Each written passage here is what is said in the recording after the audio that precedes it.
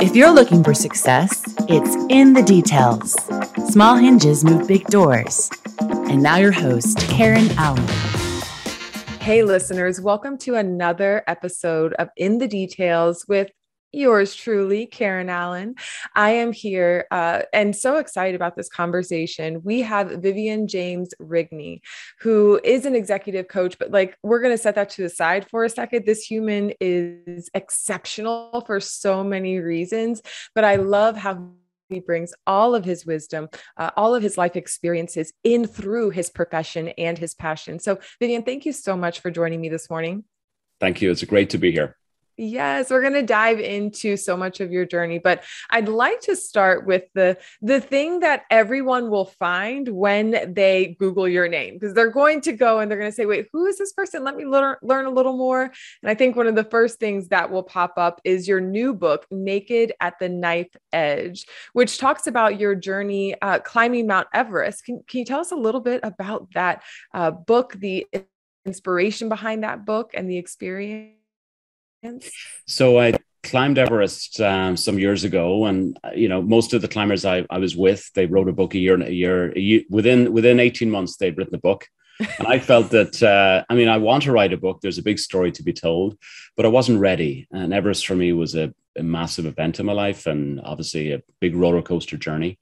And I said it'll happen when I'm ready. And then the pandemic hit. At the moment the pandemic hit, I'm in New York City, everything shut down. There's this enormous sense of societal vulnerability. And that was, I literally felt a bell ring in my head of, it's time to write the book. This is it. This is that same feeling you had on Everest, feeling of being very exposed and vulnerable and not sure what's happening next. And I basically started writing, and that was 2 years ago. And today, happy to say it was published in March. So it's up and running. And now this culminates in the Everest season, where right now people are actually on Mount Everest attempting the summit. It's a 2-month expedition. So they're in the middle of that now. So it's a good time. It's a 2-month expedition? 2 months to climb Everest. Yeah. Massive. That is news to me. Okay. So I wanted to get that out there, but we need to back this story all the way up.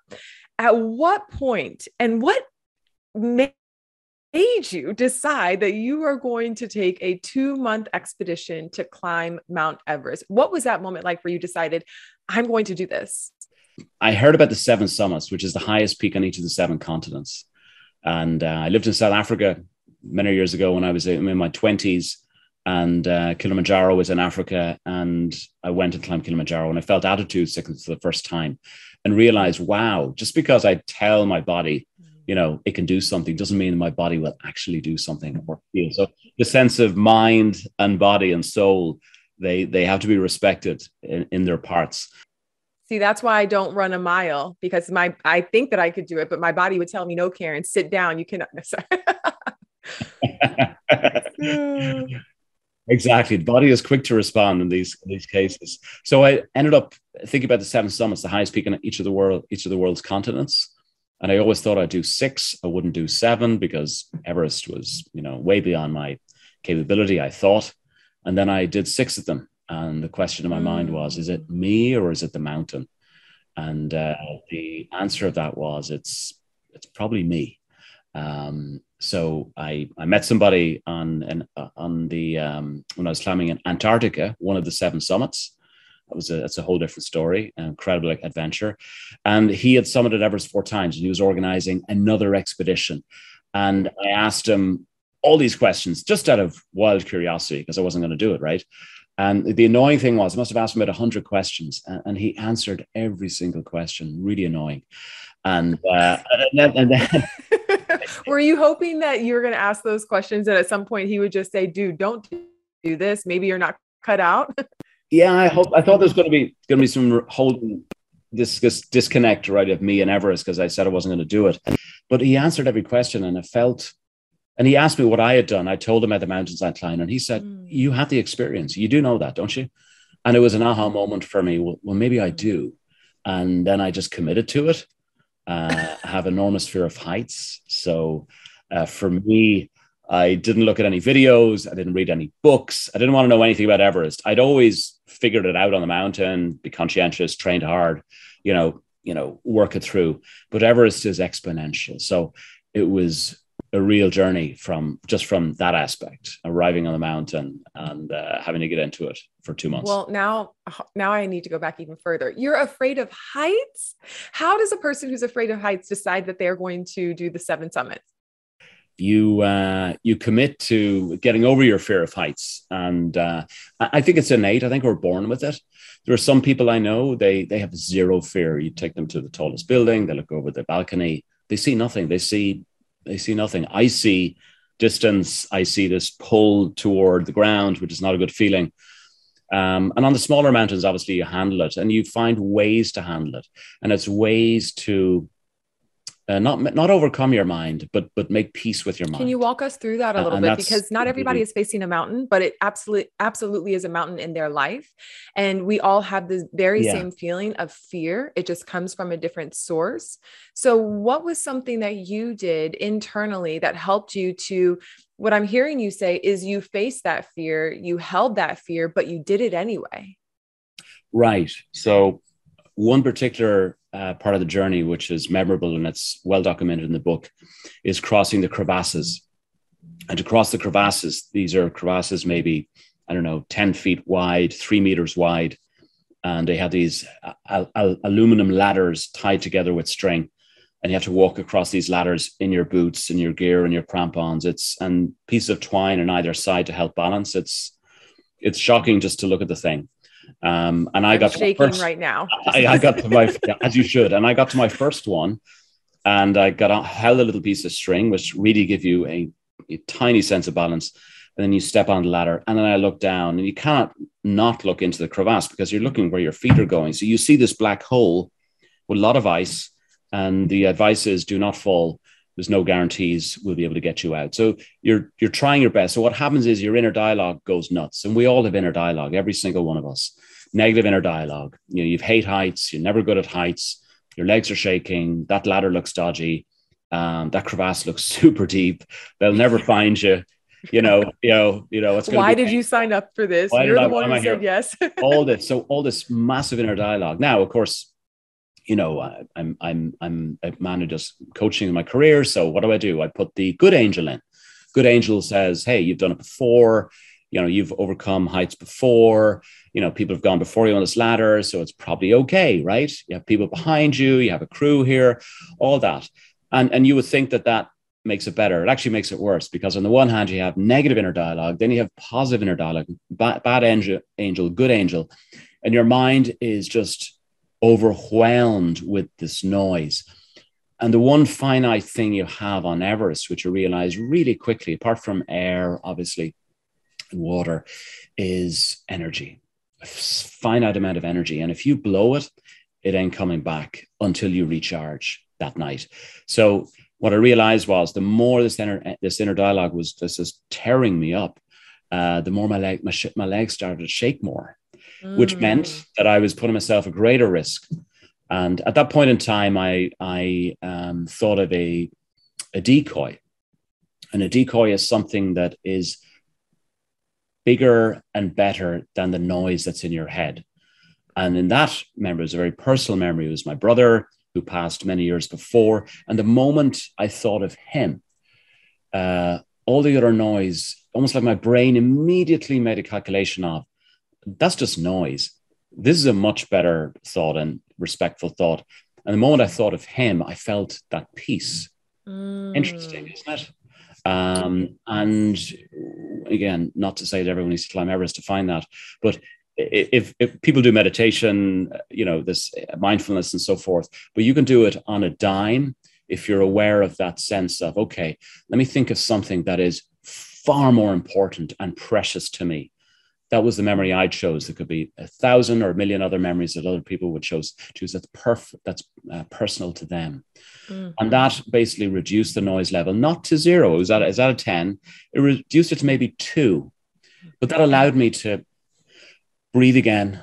My legs shook less. And then one step. And I just kept replicating that every time replicating it until such time as I didn't need to think of that decoy. It was working. So there are tricks that you learn along the way to tell your body, you're freaking out here. But a lot of this stuff is mumbo jumbo about facts that aren't reality. Like the ladder was bad. My inner dialogue was saying it's a terrible ladder, not based on reality. So it's a good way to separate. Yes, absolutely. What you just described is something that I find fascinating. And I learned in my own experience because I was so consumed with grief and stress and having gone through major trauma, losing my husband before I was 30. I would go through these different mind trips that felt real, but I had to tell myself this isn't real. And I think it was the first time in my life where I really almost challenged that inner dialogue instead of allowing myself to be on autopilot. And so, dear listener, you do not have to be in the midst of trauma and you don't have to be on Mount Everest to find this. But I love how you mentioned that the decoy gave you at least enough space from that negative energy to bring yourself into a state of composure that then allowed you to make a productive step forward. And so while, we may feel this stress coming from different factors, you could be in the workplace and you're feeling it. You could be at home feeling it with your family. I wonder what decoy brings a moment of peace that allows you to ground yourself. And I think that's a little homework for the listener to think about. But going back to something that you said earlier, and then you said it again here, is initially the gentleman who you spoke to in Antarctica reminded you that you have enough experience, that you have the experience. Now, were you looking for any other specific experience? Because this sounds very relatable to someone in the corporate world who maybe is looking to make a jump or a career move, and they think that they have to have a specific or a certain quality of experience before they go for that big thing, before they go for their own Mount Everest. How did you then come to terms with the fact that maybe I do have everything I need? And the space between where I am and where I want to be, it sounds like you just had to jump. You had to have a little bit of faith. But again, that is something that is very hard for people to take that leap, right? To fill that space or jump. What did you do to really get yourself in position to say, you know what? I trust my experience. I trust my capabilities, and I'm going to take on this mountain. Was there another shift internally that you went through that prepared you for that expedition?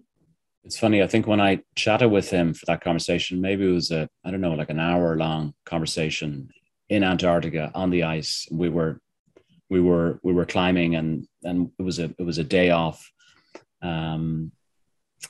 I heard myself inside say, I think you'll be okay on this one. Like, I think you have it. He was saying to me, I had enough. And I could hear that almost that little echo, very subtle echo in my mind of, well, maybe I do. And there was obviously Antarctica. There's no distractions, no busyness. Yeah. New York City, it'll be hard to hear that. But right there, I could hear that murmur in myself, almost like my subconscious mind was saying, you do have enough experience. And hearing that message when it's there, because in many cases, I think it's there if we listen to it. Now, we see that in many cases in studies on pay, for example, gender pay, huge discrepancy. And I'm working as an executive coach, and men tend to launch into, their career as in terms of promotions and pay rise and so forth. And women tend to, generalizing wildly, of course, think as though they need to qualify themselves more in order to ask for that. And at the end of the day, same education, same experience, same grit and determination, all of it. In many cases, that women are more emotionally intelligent, which is better leadership qualities to begin with. And yet somebody may tap the brake and the other person may tap the accelerator. Kind of squaring that off. How do we square it off? But really listening to ourselves, I think, is a big part of that. Is there a daily habit that you practice that helps you to find that inner peace? You're in New York now, so you're not always going to get the silence of Antarctica. But how do you cultivate that inner peace and stillness so that you can listen to that quiet voice to make wise decisions? I live on the 46th floor of a building, a high rise here in the city. There's plenty of them. And where my building looks out, I see the sunrise in the morning. And when I see that sunrise, obviously it doesn't happen every day where you get the joy of the sunrise, but I'd say most days we'd have it. It's almost that idea of resetting. Every day is a reset. And in the book, I talk about a sunrise on Everest, where you see the curvature of the earth, and Wow. you have this immense feeling of I'm effectively an astronaut on Earth, because we're so high. You know, when you're close to the summit, you can see the curvature, and you get this feeling of I'm above everything. I'm above everybody, everything. Everything is happening below me. So where am I? And the next question is, who am I? And this idea of the sunrise, it rises every morning. If you're a pilot, you will see it every single day of your life if you fly. And I think oftentimes we can forget that, and we just get caught up in the cloud and caught up in the busyness. Every day is a reset. It's a small thing, but it's a powerful feeling that goes with that.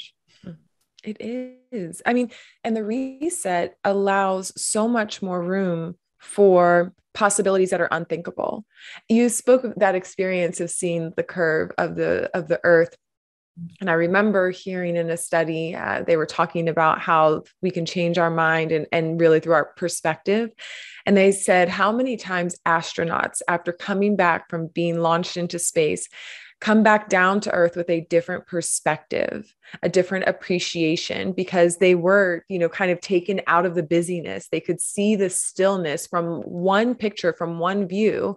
But when we're in it, it is hard to get out. It's very, very hard to get out because, as you mentioned, the mental chatter, but also the busyness of life. Is there any way that you would coach someone to say, listen, I know you're a parent, I know you're an executive, I know you volunteer, I know you got a lot going on. And for someone who loves to be available for everyone, how do we bring ourselves back to that space of peace? Like, the sunrise is beautiful, but you know what? My day starts very early when my son gets up and is like, Mom, I need breakfast. And I'm speaking right. Generally speaking. So what kind of advice would you give that person who is trying to find their sunrise? Yeah, I think it's funny. I was speaking to a client yesterday, and he emailed me and he said, listen, I have a super stressful situation here, and I'd like to cover it with you. And I want your help. I want some tools and techniques. And they had a massive house build project. They had challenges at work, and they had a family piece that was exceptionally good. And they said, Vivian, the work piece I can handle, but this house building piece, it's stressing me, and it's pancaking this week, and I'm overwhelmed, and I got a migraine, and I'm feeling awful, and this is a terrible situation I'm in. And is there what can I do? What can I do? And we talked through the challenges and this, that, and the other. And I just asked him, tell me what your intuition tells you what you should do. And they said, well, I should probably press the brake on this part of the building project and accept this. And I said, well, what about the third leg on the stool? And he said, what do you mean? Well, the third leg of the stool is your family. He said, no, they're great. I said, yeah, tell me more about that word great. And he goes, I have an awesome wife. I have awesome kids. Yeah, but I have this problem. No, stop. Let's focus on that for a moment. And, this idea of perspective. He's focusing on the work stuff, and then he's focusing on this house stuff and what's going exceptionally well right in front of him. He's not connecting the dots. That's the third leg of a stool. That's the biggest leg of a stool by far. The other ones give a bit of stabilization, perhaps. Obviously, he needs to make an income, and he needs to, have a home to live in, an ideal home. He has a home, but this is an ideal home. And recognizing which leg of the stool is the strongest, is the biggest, coming back to peace. Obviously, going back to your question about every day, meditation is fabulous because it allows us to listen to ourselves very early. And in the case of nothingness, because ideal meditation is where you really don't think of anything, your subconscious mind is already, it's already working to support your day. even though you're obviously the purpose of meditation is to not think, the subconscious mind is acknowledging that and allowing that to be a resource for you during the day. But thinking which is the largest leg of your stool. And as you mentioned earlier, in terms of loss, we only feel it when it happens. But we can feel it every day, like that sunrise. Every day there is that sense of appreciation. And sometimes we need to just come back to which is the largest leg of the stool and really almost hug on to it and appreciate that. It's a small thing. I love that. It actually reminds me of the decoy that you talked about, how maybe we just need to look at something different instead of listening to the loudest, most overwhelming thought, just shifting our thoughts, shifting our perspective, shifting our focus, because that's what our thoughts are. They're just a focal point of our attention. So when you took a moment to focus on your brother while you were walking over this, flimsy aluminum ladder, it allowed your mind to come back into a peaceful state. And it sounds like it's the same thing that you did with this client, is that you gave him a different place to focus, which then brought his energy down into that peaceful state, which then allows him to, not feel as overwhelmed, to possibly feel even more energized and confident when he does need to make those difficult decisions. And I learned that this is all about integrating our brain with the emotions that may pop up, and using logic to bring us down to a grounded space so that we could make good decisions. It's something I practice a lot, something that I teach my clients, and it sounds like you're doing this as well, which hopefully our listeners are hearing. This works for all humans. This is helpful for all humans, is to balance that out. But I found that, at least in my work, that it is good to challenge yourself. Is there anything that you do on a regular basis that helps you to push your growth and step outside of your comfort zone? Well, when I came down from Everest, I made a commitment to stop chasing things and chasing achievement. And I think at that point, that's what I was doing too much of.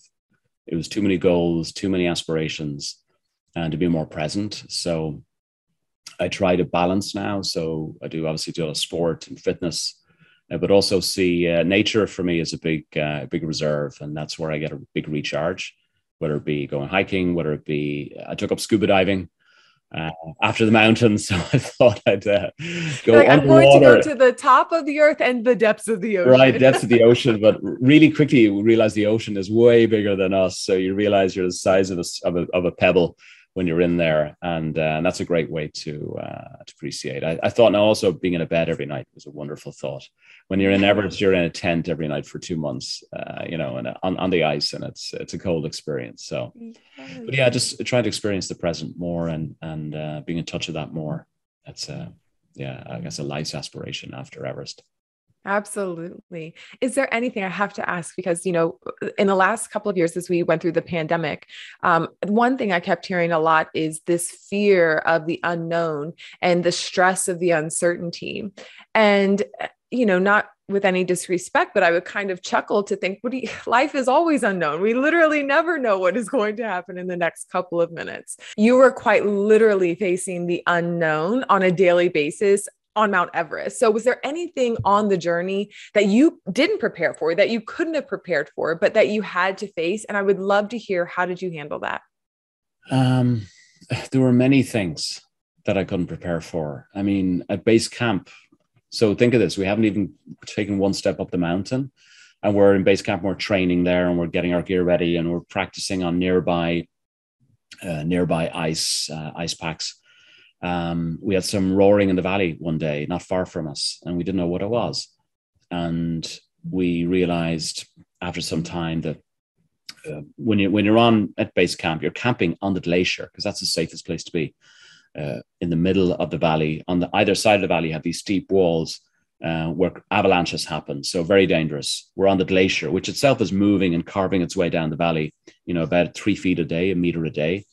And this day we heard this noise and realized that they had uncovered some climbers who had fallen into the crevasse in the 1960s, much higher up, obviously, through the Gumbo Icefall, where those crevasses were, like I mentioned earlier.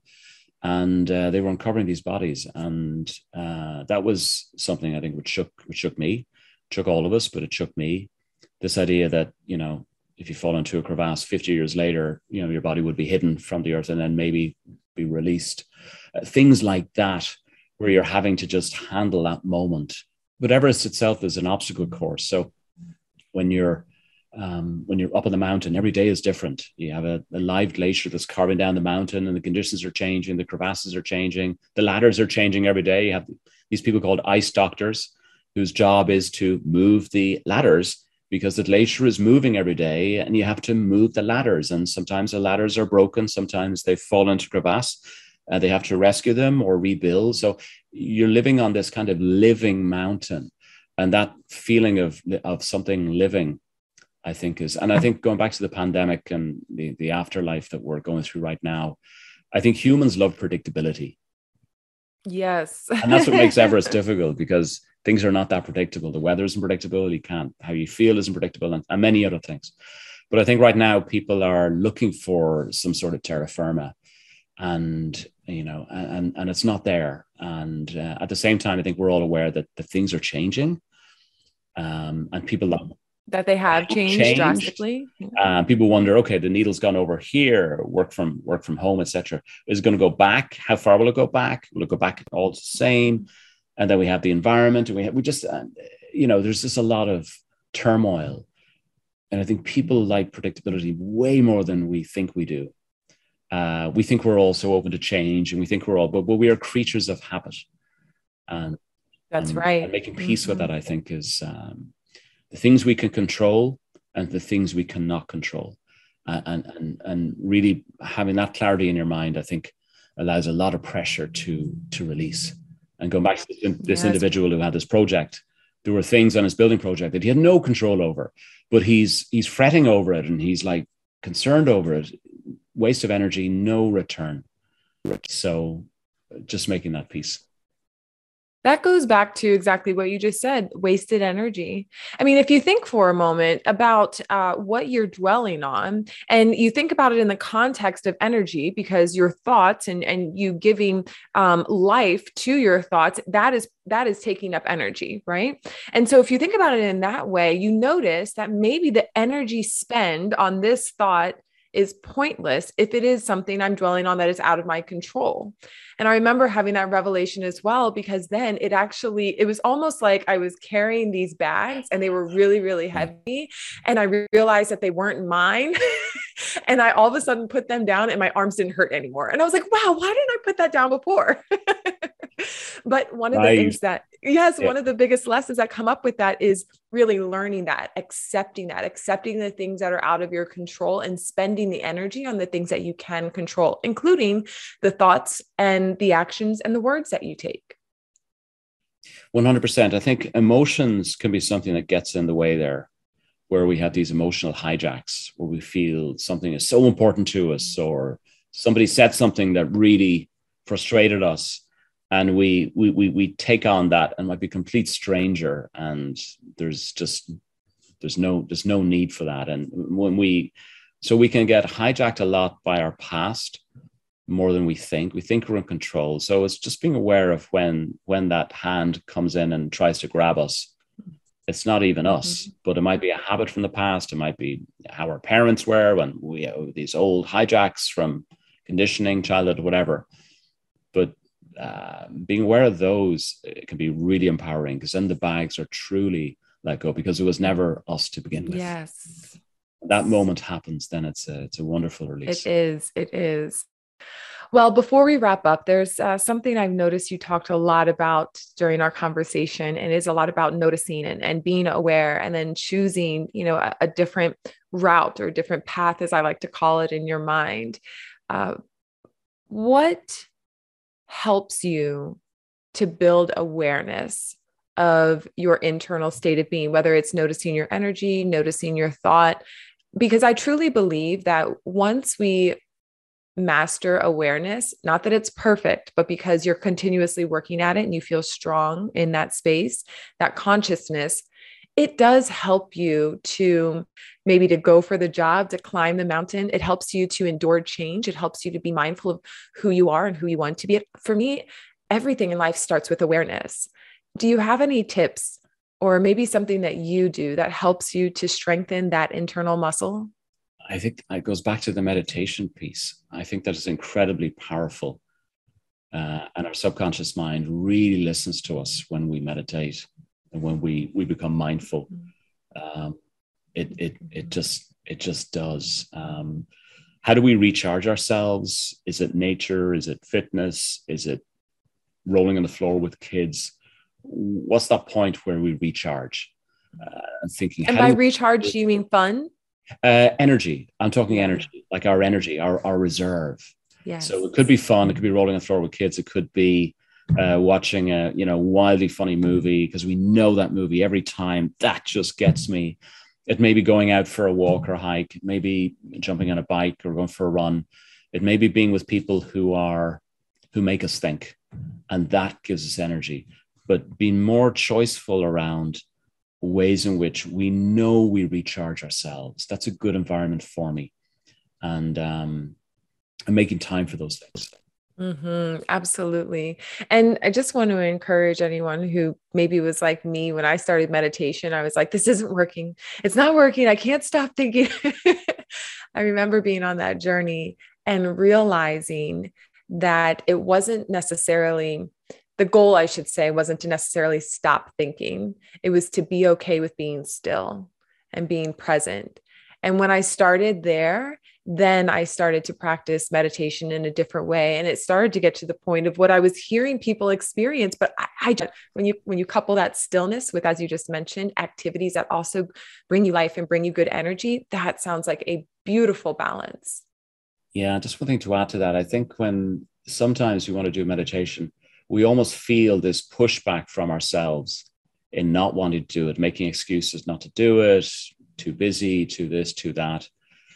I think that could be the subconscious not wanting to change the status quo, right? Think of it like a rocket getting out of the Earth's orbit. It takes big effort to get up, but just the last piece to get out of the orbit. And then it cruises, right? To break out of that. But I think there's a propensity to hold on to the status quo.